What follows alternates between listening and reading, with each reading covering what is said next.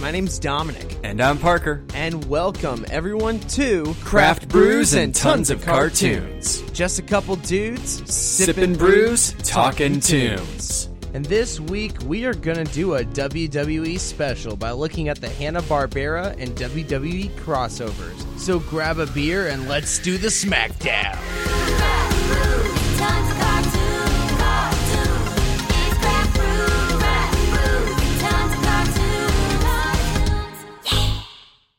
So I know we've been doing kind of our sports month, and part of that is a celebration of the greatest sports entertainment event of the year, WrestleMania. Mm-hmm. How's that looking to shape up this year?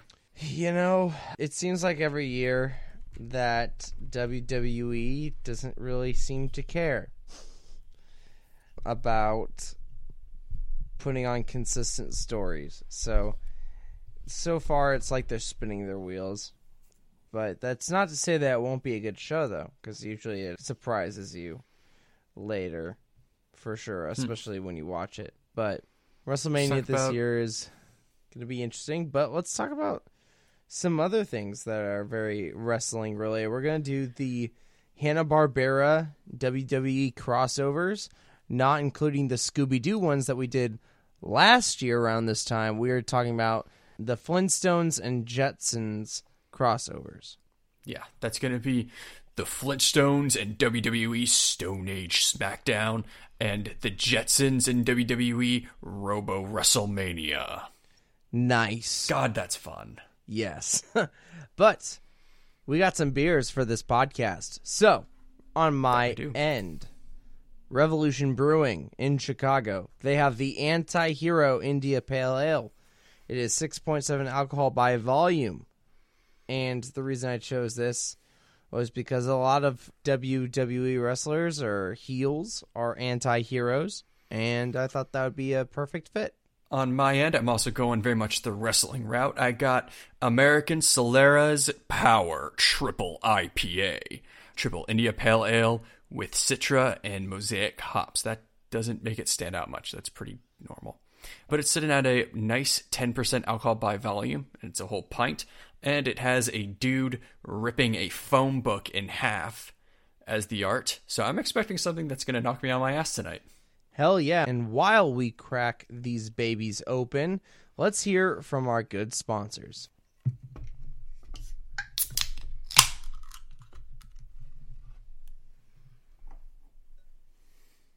Okay, Dominic, how does it look and smell on your end? So on my end, there's a very amber color. It's very clear on the inside, a little bit of astringency. It had a really good amount of head to it in terms of sniffing notes. Very hop forward, La Citra hops, I'm guessing. And, you know, I've had a good IPA now and then, and Chicago comes up with good beer, and I'm ready for it. What about you, brother? I am super hazy on my end. Definitely more on the golden side, but definitely very, very, very hazy in terms of the appearance. All right. Scent-wise, I'm definitely getting the Citra and the Mosaic on here. It's very much like those kinds of hops. I'm expecting this to be very floral, very, very kind of like in the neighborhood of grapefruit, but not super grapefruity in terms of that side. So definitely kind of that kind of IPA. All righty. Let's clink it. Dink and sink it. Okay. So, mine is good IPA. Very standard hop forward. A little bit of citrus in there. The aftertaste is very hop forward. So, when you drink the beer, it's pretty powerful, pretty potent. And I think it's a decent IPA, especially if you are a fan of very hop-forward beers. That's basically all I have to say about it. Solid IPA. Mine's a lot less hop-forward than I was expecting. Mm-hmm. It's not especially hoppy. It is like kind of more the citrus side, more of the citrusy, fruity type side. So I got to kind of watch myself because that'll make me kind of drink it a lot faster than I probably should. Probably a good thing. But got a good thick mouthfeel though. very good texture going down. So yeah, no real complaints on my side. Just was expecting something a little more flavorful. I feel that. After being with it a little more, it's very floral, very flavorful in that department. And, I wouldn't say it's bad. I think it's a pretty solid IPA, like I said before. But definitely getting more floralness as I continue to have the taste in my mouth. But, what isn't floral? Professional wrestling. And we are going to be talking about the weird Hanna-Barbera WWE crossovers. So last year around this time, we did Scooby-Doo and WWE, which, hindsight, those were actually pretty fun. And seeing the Scooby Gang interact with guys like The Undertaker and John Cena and The Miz was a lot of fun. And this, especially with the Flintstones, was the first iteration of WWE and Hanna-Barbera's interesting crossover. But today we're mainly going to be talking about the Stone Age SmackDown, which is the Flintstones version, and Robo-WrestleMania, which is the Jetsons version. And as we talk about these films, since I have a pretty good photographic memory of around the time where these films came out, I'll be able to kind of connect the WWE characters and storylines around the time that they were releasing these films. Okay, good, because I think I'm definitely missing some stuff. There's some stuff, especially in the Jetsons one, that thing kind of trips me up.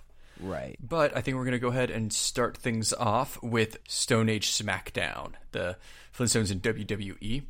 This came out in 2015, direct to DVD. It is the second co-production between Warner Brothers Animation and WWE Studios following Scooby-Doo WrestleMania Mystery. It was released on March 10th, 2015 by Warner Home Video. It is the first Flintstones production in over 14 years since Flintstones on the Rocks and 55 years after the original 1960 series. It is also the first Flintstones film without the involvement of William Hanna and Joseph Barbera, as they were both deceased at the time. There were also a few other people in the cast that passed away, in the original Flintstones cast that passed away, that do not appear in this film, including John Stevenson, who originally played Mr. Slate. It was also Russi Tyler's last movie before her death in 2019.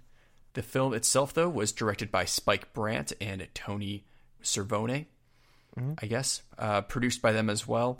It was written by Jed Elinoff and Scott Thomas. You ready to jump right in? Yeah, let's get into the Stone Circle. That came out better in my head, honestly. Yo, you did your best. But yes, in the town of Bedrock, Fred Flintstone has promised his wife, Wilma, a vacation at Acapulco. He wants to request an advance on his pay check from his boss, Mr. Slate, but he causes an accident at the quarry. The two are saved by the new employee, John Stone, but damages incite Slate to deny Fred the advance he needs. As he, his family, and the Rubbles attend a charity fair organized by the Lodge of the Water Buffaloes, Fred mulls over how to tell his wife they can't go on the vacation. But meanwhile, Fred and Barney enlist Hoppy, Barney's Hopperoo pet, to challenge people in boxing matches to raise money for charity. You know, animal abuse for charity. So, it is. Before this is a world literally built on all the dinosaurs and all those jokes. So right. And these first, I think, 5-10 minutes, we are reintroduced to the Flintstones. It's actually very good. I'd never really watched Flintstones cartoons when I was a kid. Probably you are very much similar to me in that aspect. But it's very much like the original animated sitcom, almost like verbatim. Like this was literally built around like the spine that is the Honeymooners, I Dream of Jeannie, to a certain extent, the Dick Van Dyke Show. Like these are all very similar to that kind of very early era of sitcoms. And honestly, it kind of works in this favor. And you see this with the whole movie too. But in this, you definitely get like the start of it. You get kind of like here's the inciting incident. Here's like Fred beginning to go onto his scheme. He's got like the problem he needs to solve. And so he's going to think of this sitcom shenanigan that'll help get him out of it. I mean, I will say it feels very much a product of its time. Like this feels very classic Flintstones, but also very unaged Flintstones. Yeah, I will say, like, some of the comedy is very, like, that time, and then they spruce up a little bit of the comedy of, like, modern cartoons. I remember when he was trying, which we'll talk about in a little bit, but when he was trying to recruit John Cena Stone into his plan, that's probably not good for the quarry. I don't know how long we'll be here. It's like, yeah, you never know how long you'll be at the quarry. And then I think we'll talk about that here a little bit later. So, I will say that, like, right off the bat, though, looks good. Like, they look like the Flintstones, but they're animated very well. It's, like, definitely a very solid update when it comes to these characters. Which you gotta give credit to the animation team. And it is surprising, especially when you hear that stat of it's been 14 years since they had a previous Flintstones property. And they were like, huh? WWE brought the Flintstones back? It's just, whoa. I mean, if you think that's bad, wait till we get to the Jetsons. Oh, God. But yeah, so we get back to the plot. Hoppy, the Hopperoo, despite, being put into a position that would technically be considered animal abuse, he has a very solid winning streak. And his winning streak attracts the attention of local ruffians CM Punk Rock and Marble Henry. Punk Rock verbally humiliates the Hopperoo, causing Barney to attack and defeat the cult of personality. As Punk Rock and Henry leave, Fred sees how enthusiastic the audience was for this sports entertainment, especially with their wallets, and so Fred devises a plan to earn more money for the vacation. He proceeds to organize an event at an abandoned circus. And right off the bat, we get to see Bree and Nikki Boulder, got CM Punk Rock, got Marble Henry, Vince McMagma. Very great names, but the show stealer of this entire special is CM Punk Rock, played expertly by CM Punk. He was having such a fun time. Out of all the wrestlers in the actual production, he was just the best. Like, perfect. Yeah, I mean, he is just having an absolute blast going, like, full heel with this case. I'm guessing at the time he was a heel.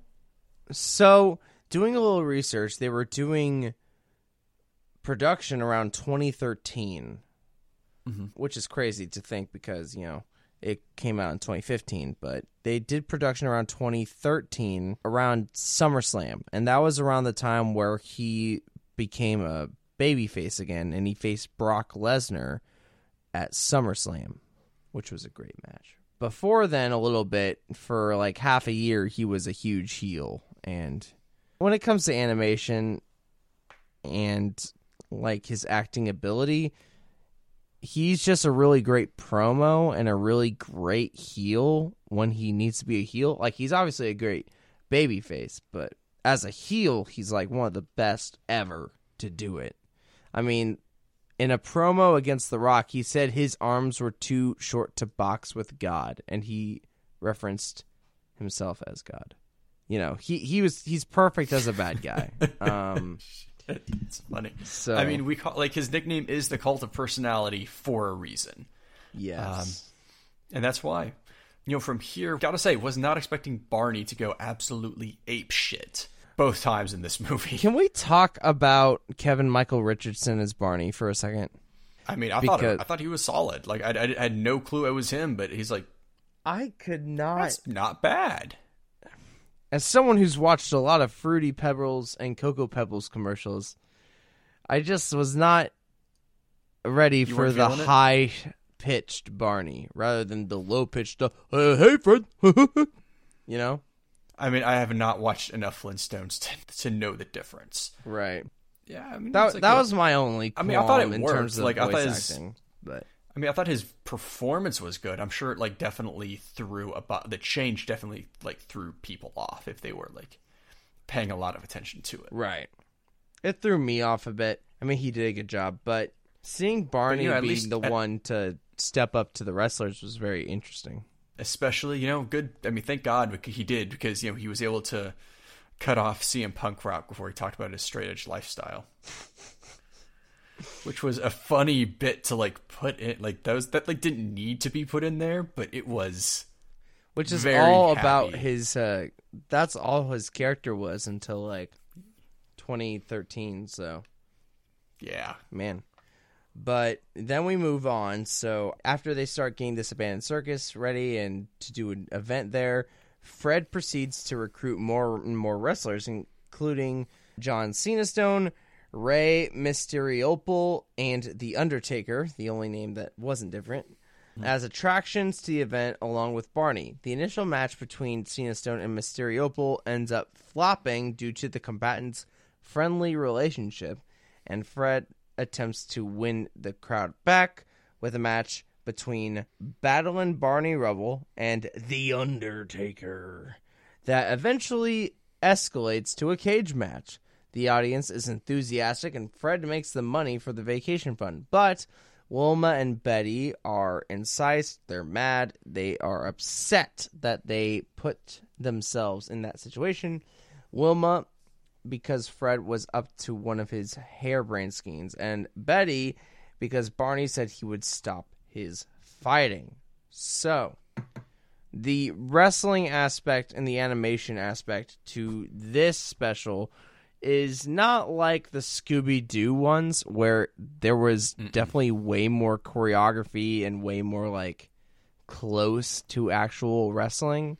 This was more flexing muscles and silly, cartoony, very spine busters, super old school cartoony style. Kind of almost like that slapstick style that you see. They definitely bank in on that. Which, I mean, considering it's Flintstones, which is very much in the realm of that classic cartoon style, it definitely fits.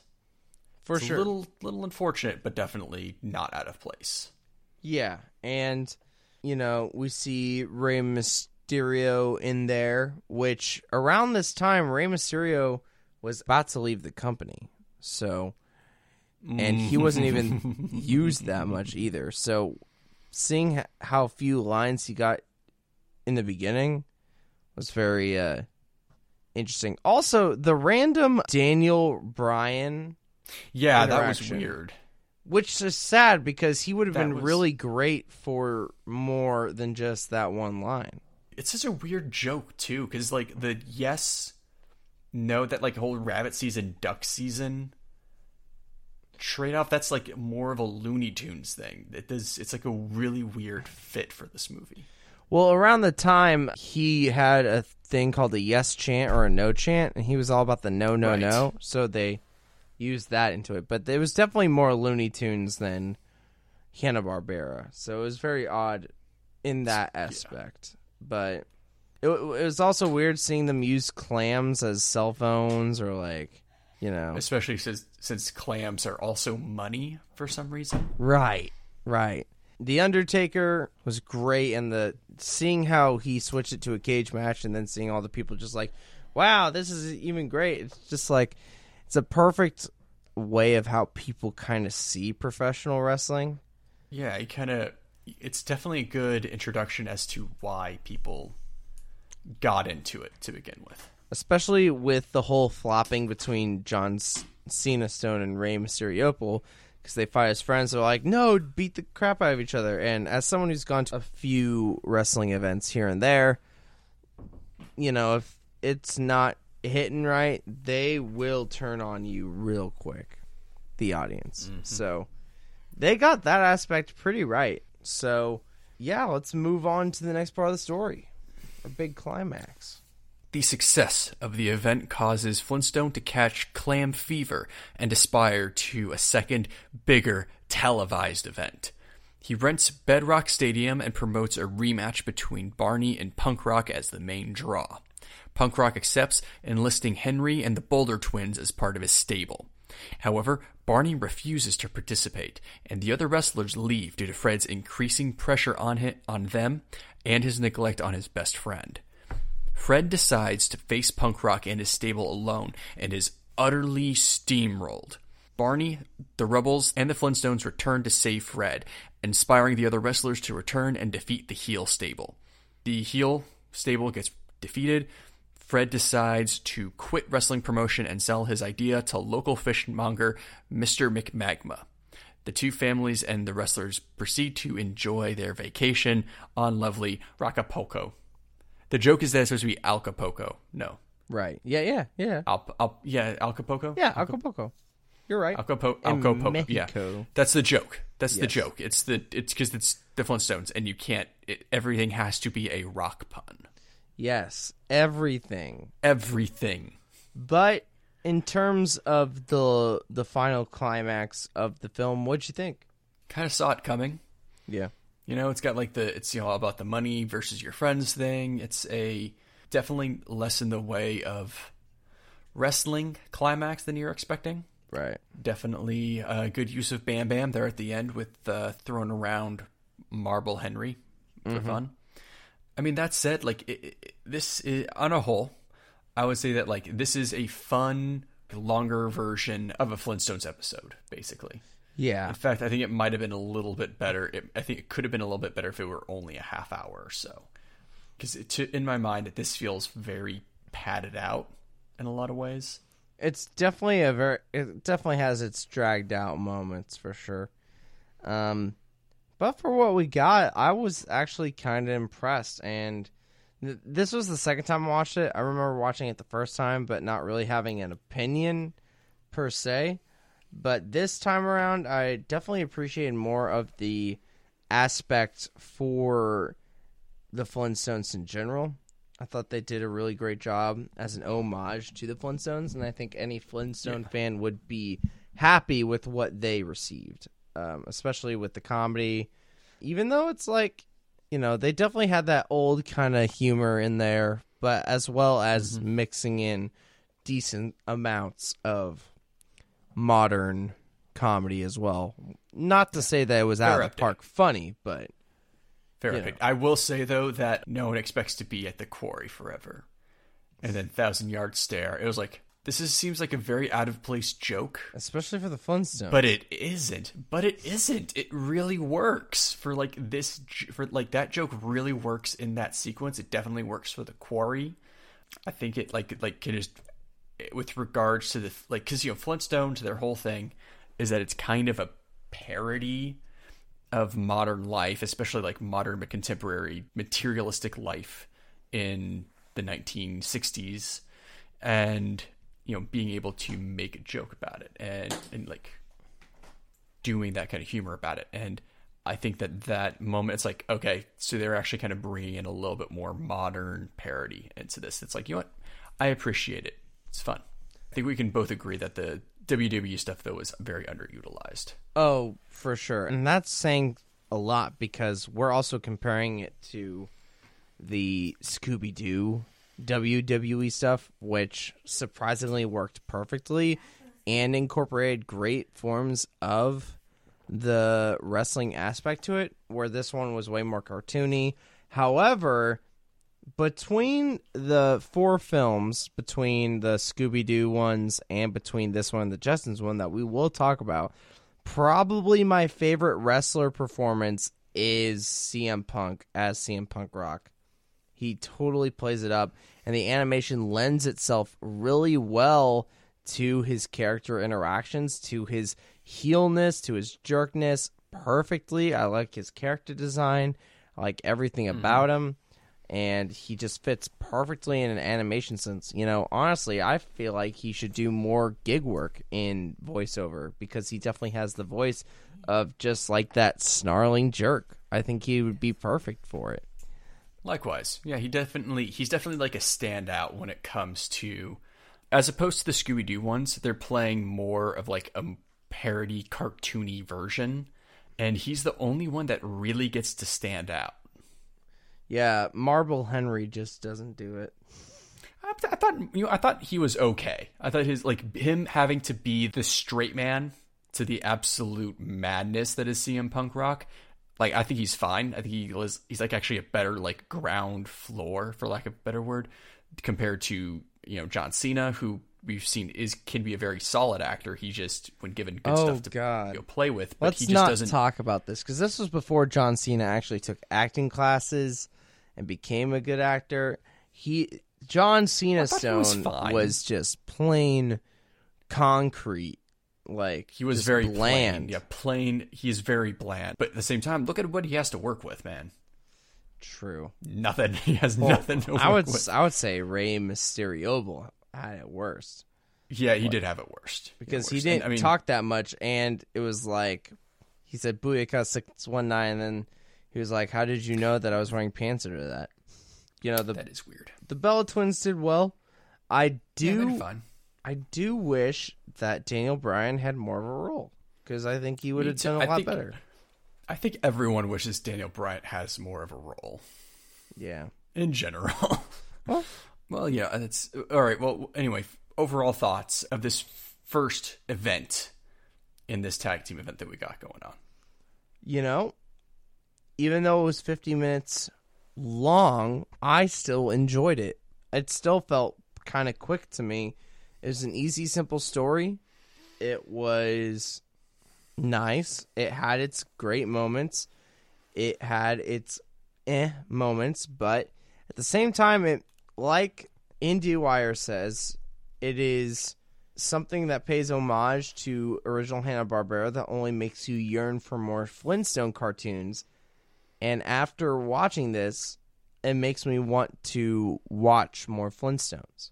So, even though it's a great promotional tactic by WWE, it also gives the people that actually like the Flintstones more of a chance to ask for more. I can appreciate that. Very much same level that you're at. I think it's a very solid Flintstones, especially a good throwback to old school Flintstones. The WWE elements are definitely kind of on the underutilized side, but the good performances are very good. Right. And before we move on to our main event, let's just take a quick break here. And we're back. Now, Dominic, as we move into this next one, as you mentioned kind of earlier, the last movie wasn't even technically feature length. It was only 50 something minutes long. Compared to this, the Jetsons and WWE Robo-WrestleMania, this is a full-length feature movie. I mean, it actually clocks in at about... an hour 21, I think. Yep. Yeah. 82 minutes. And it is substantially different. Yeah, and I think that is a detriment to it, because... yeah. Man, did this feel like such a slog to get through. It did. It is... God, this is... all. Thankfully, there are some things about this movie that make it interesting. So, the Jetsons and WWE Robo-WrestleMania was released on February 28th, 2017 in digital HD, and then on March 14th as home video, normal, I guess, DVD or Blu-ray or whatever. Mm-hmm. It was directed by Anthony Bell, produced by Brandon Vietti, and written by Jed Elinoff and Scott Thomas. They also did the preceding film. So the first one, the Flintstones one, that was the first new Flintstones production in over 40 years. This is the first major Jetsons production since the Jetsons the movie in 1990. Jesus. 27 years. And it is the first, it's the first without the involvement of William Hanna and Joseph Barbera. In fact, it's been so long since this property has been worked on in any considerable way that most of the original Jetsons cast had passed away since that time. Yeah, none of the original voice cast returns here, as all of them had died, with the exception of Frank Welker, who I am convinced may be immortal, who voices Astro, replacing Don Messick, who died in 1997. And that makes sense when you hear Astro's voice in here. Oh, yeah. But it's actually a pretty good close impression of it. Yeah. I've got to say. But this film, and it's feature length, and that's a detriment to it, but it's very interesting to see the Jetsons on the big screen, especially 27 years since the actual film, which was a huge success. And man, it was not a huge success. The Jetsons film? Yeah, no, box office bomb. Major box office bomb. Maybe I liked it when I was a kid, but maybe I'm just silly. In fact, did you know that the Jetsons only lasted for a season when it originally came out? And yet it's so, like, iconic at the same time. It is. Yeah, and, like, most of the other episodes were originally from the 80s. Wow. So we got to talk about the Jetsons sometimes. However, we need to, like, we got to keep going. But in the present day, at a WWE event in Denver, The Big Show and Sheamus prepare for their face-off for the WWE Championship at a SmackDown event in Albuquerque, New Mexico. Unfortunately, Mr. McMahon postpones the event due to a snowstorm in the mountains. Impatient to claim the title, Big Show attempts to fly to Albuquerque on his own, but is lost in the storm when his plane stalls and falls into the mountains. So, to begin this, they show, like, a signing, I think. Just, like, a fan event where you get to see WWE they're all, stars. They're, like, hanging out. It's weird because we might as well bring up the other superstars that show in this now because they don't super matter going into the rest of the movie. The only one of consequence, there's only, like, really 3 important wrestlers in this movie. That is Big Show, Sheamus, and to some degree Seth Rollins. Yeah, because he gets a lot of dialogue. But he gets a lot of dialogue. But I think this is where the Scooby-Doo films did well and the Jetsons did not do well. So I'm going to mention this very briefly.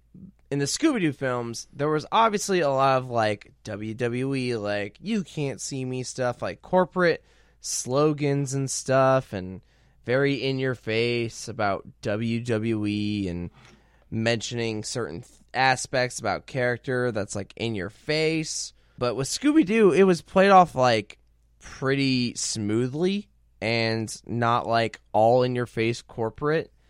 I would say it was very genuine. Yes. In the Scooby-Doo movies. However, in this one specifically, there is no genuineness. There's no authenticity. If I hear Seth Rollins say, I'm going to be the future, the undisputed future of WWE one more time, I swear to God.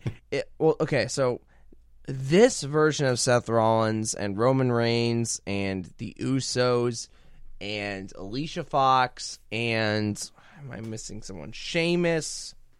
This, I think, was around 2015, 2016 because Seth Rollins as the future of WWE wasn't really pushed in 2016. It was pushed in 2015. So I think production was 2 years before this came out. Yeah, because that would have been around when I was actually watching it in college. And right. This is like, I mean, I had a lark mostly because everyone like comments on how awesome Roman Reigns is. Right. And people don't actually like Roman Reigns. Oh, yeah. But, well, now they do, but that's a whole different story. Okay, well, interesting. But I mean, it gets really interesting because especially, like, Big Show has been a major figure in the company for a very long time, and his popularity has kind of stagnated pretty heavily, and so it was very interesting to see him as the major character, especially like the main superstar character for this movie. Well, the thing is about Big Show, the last major world title he won was 2012 when he had the World Heavyweight Championship. Obviously, he had some, title bouts here and there, but no one really expected him to win any of those. But he's a Hall of Famer. He's one of the best big men to ever lace up a pair of boots. Mm-hmm. And honestly, definitely the best successor to Andre the Giant. Oh, for sure. In WCW, he was called the Giant, and his storyline was he was a descendant of Andre the Giant, which obviously was not true.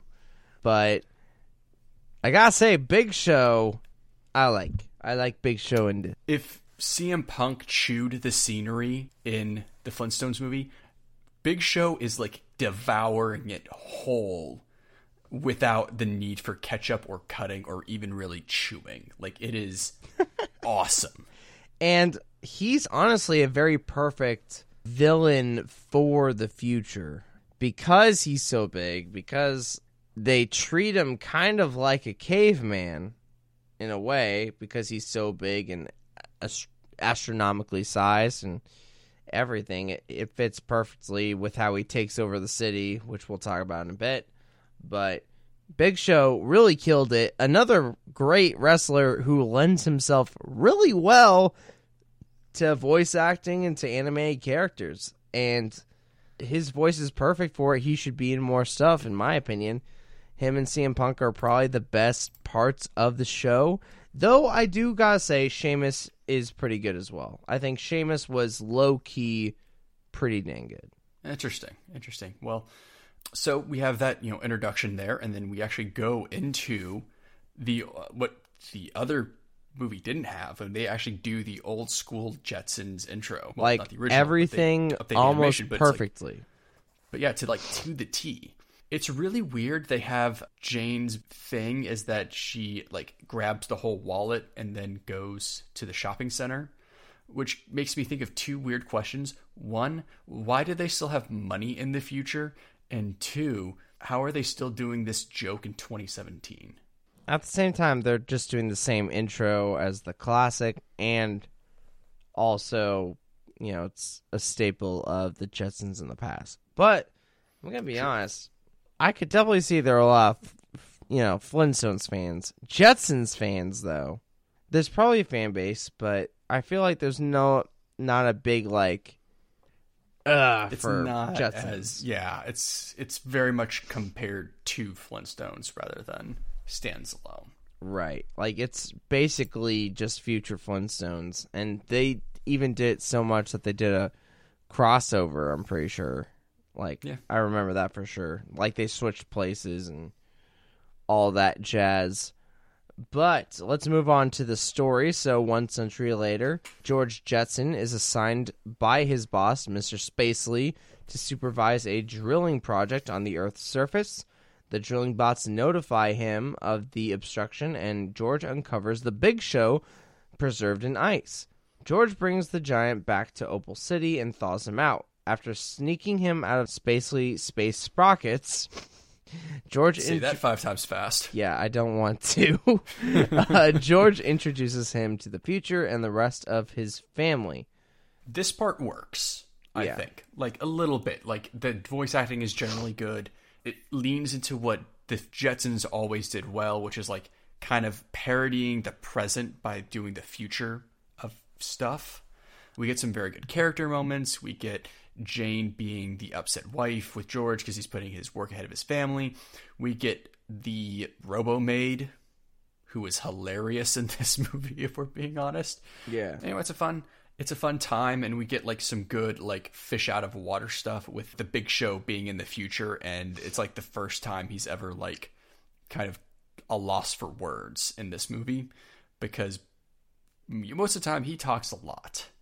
Also, there is a weird, theme to this movie that is huge for the through line of the film. Because there's actually a through line to the Jetsons and WWE Robo-WrestleMania, everybody.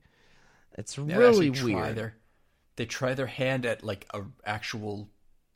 lesson. Aesop. Yeah, an actual lesson. And Big Show is noticing that everybody isn't using their own hands or pushing buttons or just...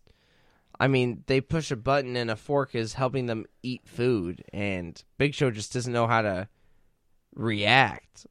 And he's obviously the odd man out in the world. And, we get... Did you call it the world of tomorrow? Yes.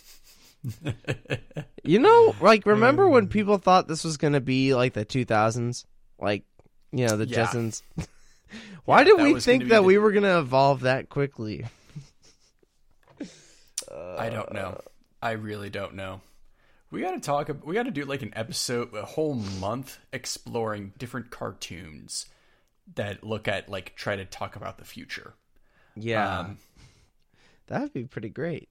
But for now, we got to talk about Elroy, his boy Elroy. George Jetson's never son, boy, bringing a 7-foot-tall man to a show and tell. The following day, Elroy brings Big Show to show and tell, where Big Show discovers that the WWE still exists, but as a robot wrestling promotion. Enraged, he defeats the robots, steals the robot controller from Mr. McMoon, Mr. McMahon's descendant, and uses the robots to take over what he views as the weak society of Orbit City. I gotta say, the show and tell was kind of funny. Yeah. It's like, yeah, Robo Rollins can beat you up, which confirms that he technically was the future of WWE. Yeah. Technically, on a technicality. Reactor Rollins. Yeah. Reactor Rollins. Also, that W robot, where the W is silent, that is stretching it. But yeah. It's not even that funny of a joke. Like, it's not good. Is it weird that I think that the superstars voice their robot counterparts better than they do their, like, normal counterparts? Well, that's the thing. It's like Dolph Ziggler and Cody Rhodes have voiceover parts, but they don't show their, like, human counterparts. They literally, they were like, Hanna-Barbera was just like, yo, can you just do your voices, but in robo voices? And they're like, okay, sure. Paycheck, please. I mean, and they do a better job than the others. Like, it's, like, in my mind, they do. Because, I mean, Ziggler just sounds cool. And honestly, Rhodes just does a really fun job as a robot version of Stardust. Yes. And from there, we see Big Show taking over the world, basically. Pretty simple. And not bad. Seeing him, absolutely destroy the robots was actually kind of fun, and showing that, like, I don't know. I don't know why I liked it. Just the fact that Big Show was able to absolutely trout a bunch of robots. Yeah. Like, it wasn't even that hard for him. I like how the cartoons, or Hanna-Barbera, likes to make these wrestlers feel like super, super, superhuman. Because if Big Show actually fought a robot that's supposed to be like him, I'm pretty sure he'd lose. Yeah. Also, the maid gets a lot of... I think this is the first time I've seen... The maid in this... The Robo-maid in this movie is, like, thirsty. Oh, yeah. Can we agree on that? Like, Rosie. Towards the Roman Reigns spot? Yeah, Rosie just really wants to get it with the Roman Reigns bot, which... Yeah. He's a good-looking dude. I bet the robot version is probably the same. She just she's got to get some oil because she's just a bit extra. Now, in terms of like timeline, in terms of like when stuff was going on in the WWE, was Sheamus supposed to like Sheamus and Big Show? Was this like a thing back in the day? If they were recording in 2015, Sheamus did become WWE World Heavyweight Champion in 2015. However, he was not a good guy. He was a bad guy. Because as soon as he got his mohawk, everyone was making fun of him. He became a bad guy. He started beating people up, saying everybody was soft and everything. And he won Money in the Bank, and then he cashed in on Roman Reigns. And I think what's very interesting is that Roman Reigns isn't more highlighted in this film, because at the time he was pushed to hell. Like, they were like trying to make him like the possible replacement for John Cena, and obviously it didn't work out until now. But it's really weird because it seems like Seth Rollins has more of a front seat than even Roman Reigns did. Well, now that I think about it, it's even more like 2014 WWE because I don't even know. Because in 2015, Seth Rollins had the WWE World Heavyweight Championship for a while. He had for the majority of the year. So I'm trying to like pinpoint the exact time that this was. But it was probably around 2015, 2016. So I'm probably not wrong on that. Well, enough about talking about the past. Let's talk about traveling to the past. Oh, yes. So the Jetsons escape and travel back in time using a time travel equation that his boy Elroy developed in order to bring Sheamus to the future to defeat the Big Show. The family sneaks into the Albuquerque event and massively disrupts it, but George manages to convince McMahon and an array of superstars to return to the future to save Orbit City. They return a month later, unfortunately, to see Big Show in complete control over the city. It's a fun moment to see the Jetsons in the present, without the walkways, without the moving walkways. They don't know how to function. Yeah, don't know how to function. Don't know how to walk places. I will say it's kind of weird that the kid using Bluetooth gets freaked out by Rosie. Because, we have robots. We had robots in 2017. Yeah, but not like talking, sassy robots. Yes, we do. We have Siri. Siri's a talking, sassy robot. It's not like one that's actually, sentient in its own way. I mean, have you talked to Siri? I mean, yeah, but this is I don't need to say, hey, Siri, say funny thing. You know, Rosie's just I'm here. I don't need no hey, Rosie. You know what I mean? Rosie's just being Rosie, you know? All right, fair enough. I don't know. What do you feel about So, yeah, they do... we really condense these down. I mean, they get moments of basically some cameos of the family... Cosplaying WWE wrestlers. Cosplaying the specific wrestlers and Future Guy, but mostly the other wrestlers, which was funny, I guess. I mean, it worked. I think what George was trying to do is try to be cool, and it just backfired pretty easily, massively. But I think what really hit home with the whole not genuine corporate push about WWE was this section where they finally realize WWE for the first time, and they're watching it, and they're like, "Oh my gosh, this is the best thing ever!" It's showing all these highlights and everything, and their reactions are "Oh my gosh, this is so great! Why don't we have this? I've never seen a human do that before," and it was just, I don't know why it just irked me so weird. It's yes, I like professional wrestling, I like WWE too, but it's obviously not my favorite form of entertainment. It's not the greatest thing I've ever seen, and they really push that aspect into this feature-length film, and that section takes long too, because we already know, I don't need to see highlights of the Usos or Seth Rollins or Alicia Fox or Roman Reigns to get the atmosphere of what a WWE show is like. Just have them show up during that main event with Sheamus and Seth Rollins, and you're good. Yeah. Actually have them watch a feasibly actual WWE event and get into it. I think that's we'll touch on that later. We'll bitch about that later. The fact that it's not like the Scooby-Doo movies. Now, I will say, though, I do greatly appreciate Vince McMahon, being not just totally cool with everything, but, would you believe this is the first time I've met a talking dog? Yes, they referenced Scooby-Doo. That was hilarious. And it was Vince McMahon has fun with these movies. Yeah, he's in every one of them, obviously, because they obviously want him to be a part of it, and he's good in them, and I like it. I mean, nothing's ever going to top him singing the national anthem, though. Yes. Yes. Yes. So they go back into the future to try to take out the Big Show, and that is where we head to next. Sheamus challenges Big Show to a winner-take-all match while George is captured and imprisoned along with the other Orbit City citizens.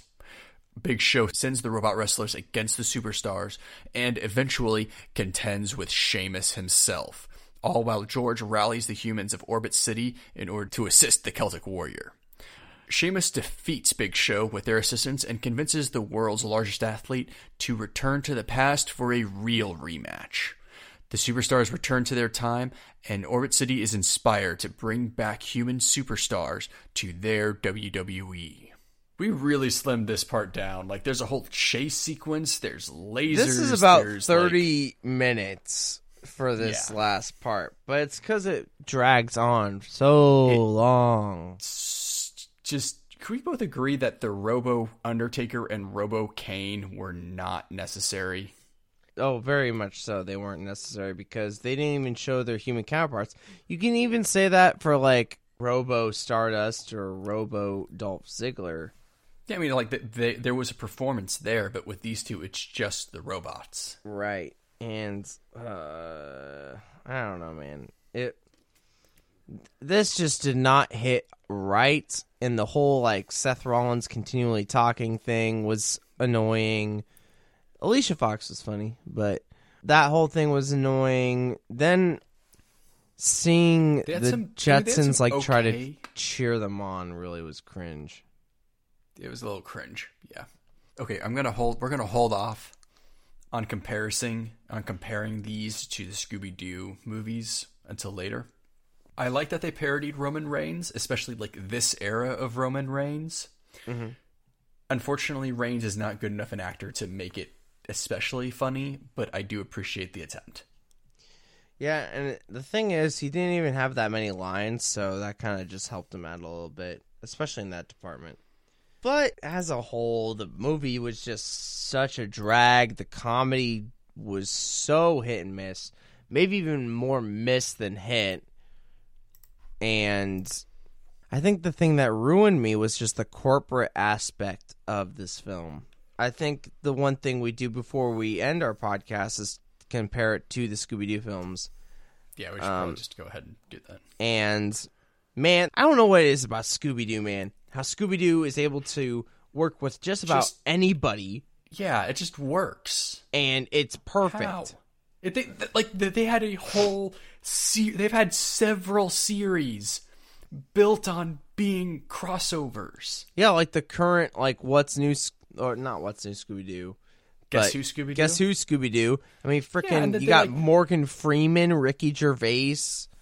They they had the whole things where they were like they hang out with Adam West Batman and the Addams Family and Harlem Globetrotters, and they had like the whole of the 13 Ghosts of Scooby-Doo was just Vincent Price hanging out with Scooby, Shaggy, and Daphne. How is it that and like it's how? Yeah, it makes no sense how well that it blends together. But in terms of these films... And we can't even chalk it up to, like, there being too many superstars in the other ones, in these movies, that, like, cancel the other ones out. Because there were, like...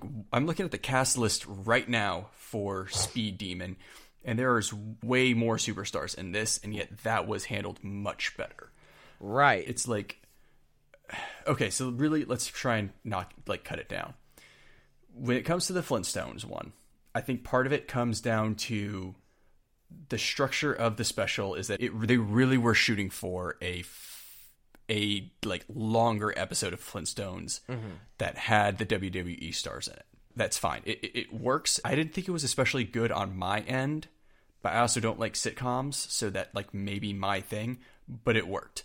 When it comes to the Jetsons one, this was the first Jetsons property in like 27 years. And they went for like a large scale, like high stakes movie. And it really fell flat for me. Very true. And despite how like awesome the Big Show was. Sheamus also good. They really didn't do a lot with the other superstars, though, and it doesn't help the fact that those other superstars didn't have especially like standout personalities that you get with like either CM Punk or with or with Stardust or with the Miz, or the Miz. Yeah, I mean the Miz just can he being himself just like is funny on its own. They try to do it with Seth Rollins, but I mean unless you're gonna like make Seth Rollins go full megalomaniac, he just comes across as like delusionally annoying. But like unless you're really delving into that, it comes across as annoying.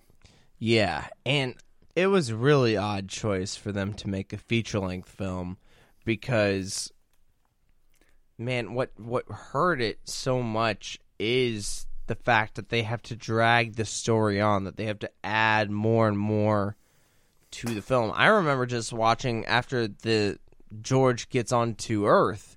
This is even before they thaw out the Big Show. I was like, man, it's only been 15 minutes. Why does this feel so long? Yeah, like, because they do this whole thing. They have, like, freaking 7 scene changes in the first 15 minutes. It's so hard to really invest yourself in this.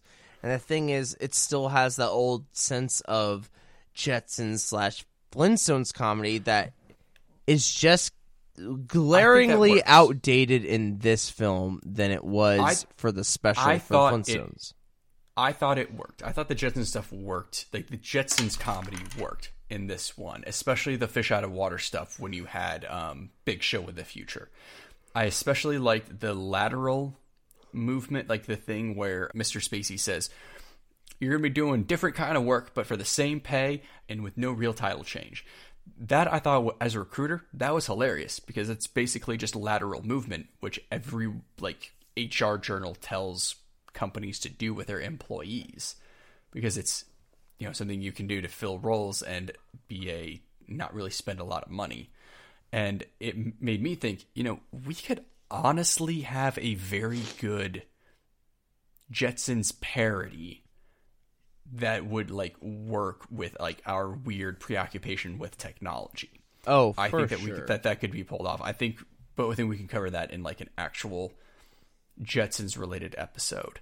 I think that when it comes down to it, the Jetsons and the Flintstones have this very sitcom oriented status to them, and when the Flintstones jumped into it, they just like really like dove head first into committing to that.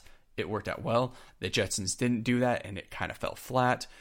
And the Scooby-Doo movies managed to pull theirs off because they are able to strike a good balance of the Scooby-Doo plot with the setting, and then using kind of that plot as the baseline, just to kind of layer the WWE stuff on top of it in order to build out the setting and the themes. And because of that, that's why those two prior movies that we did definitely stand a lot better. These two, they tried, they had some good moments, didn't do so well. So, for me on this, I think the Flintstones complemented the WWE aspects a lot better than the Jetsons ones. Obviously, I feel like the Scooby-Doo ones just were perfect because for some reason that's just a formula that just cannot mess up. Like, it's still, to this day, a huge franchise with the same formula that it had when it first debuted. But with the Flintstones, it felt like a Flintstones episode with just a bunch of cameo wrestlers. With the Jetsons, it felt like a commercially pushed property where it's like, yeah, WWE, we love the WWE, even though it's like so weird to like professional wrestling, God forbid WWE in modern pop culture, at least nowadays. So it's like pushing that in your face and how it's an amazing spectacle. And even though it's a good like promotional tool, at the same time it shoves it down your throat. And that's why I think that the Jetsons is probably the weakest Hanna-Barbera crossover with the WWE. And I feel like the only reason why the Flintstones doesn't work is that, it's just the comedy, the aspect of the Flintstones. Maybe just that we haven't had Flintstones in a while, and seeing it with WWE is just odd.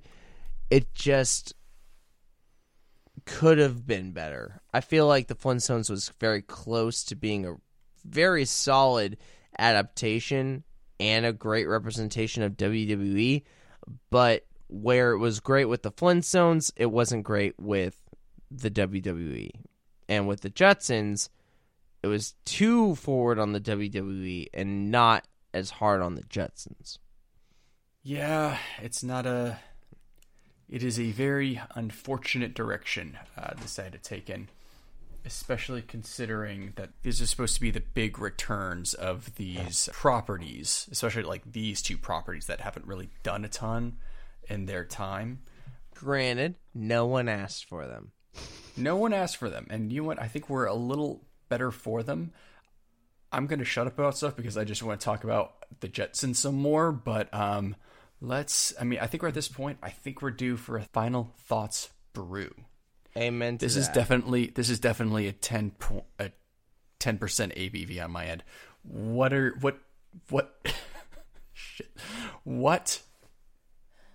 beers would you suggest? Park. What beer would you suggest? Yeah. Us drinking, it's 11. It is 11. Shit. We never really talked about that aspect of the Flintstones, but the old like dinosaurs or animals doing the work and then talking, that's still fucking funny. That's still it holds up. It worked. Yeah. It worked in the 60s. It works today. We need like I don't even want a full series. We need an adult version of the Flintstones. We need a short that makes fun of how smartphones would work in the Flintstones time. Oh yeah. I am picturing flies. That's what I'm picturing. I'm picturing like little bugs that like swarm out and do the things an app would do. That actually would be very creative. Nice. Okay. Yeah. But back to our final thoughts brew. Yes. On my end, I was just a huge fan of both The Big Show and CM Punk Rock.